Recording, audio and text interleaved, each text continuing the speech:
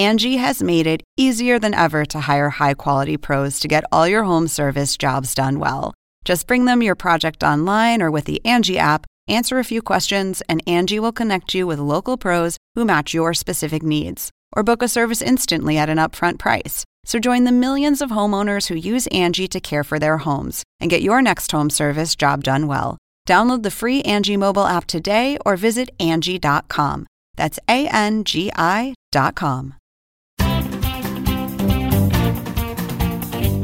Welcome to The Point for July 20th. I'm Lauren Dezensky, co-author of The Point.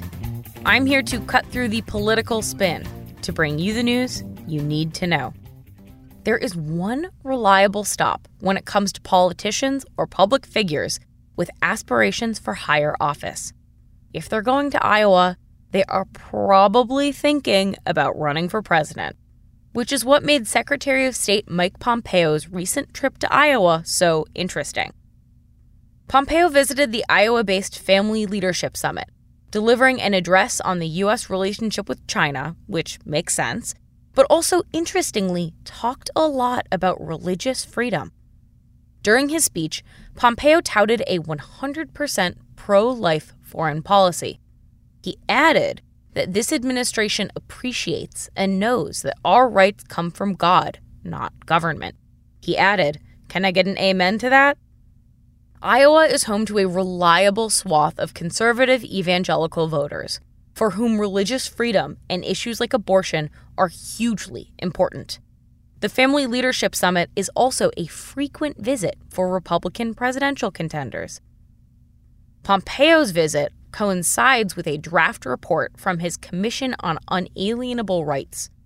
The report says more rights don't always bring more justice, and that the foremost rights are freedom of religion and right to property.